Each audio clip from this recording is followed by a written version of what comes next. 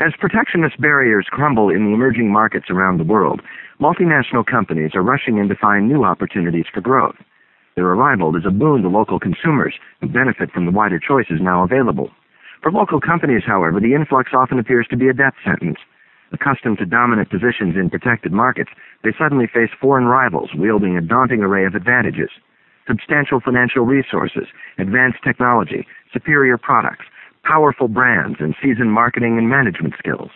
Often the very survival of local companies in emerging markets is at stake. Strategists and multinational corporations can draw on a rich body of work to advise them on how to enter emerging markets, but managers of local companies in these markets have had little guidance.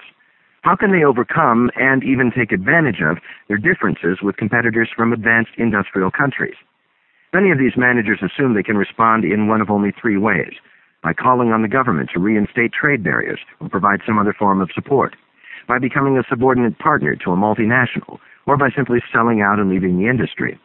We believe there are other options for companies facing stiff foreign competition.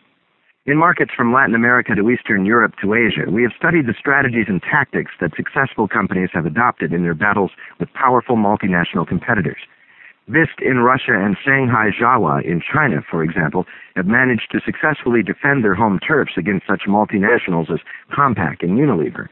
Others, including Jollibee Foods in the Philippines and Cemex in Mexico, have built on strength at home and launched international expansion strategies of their own.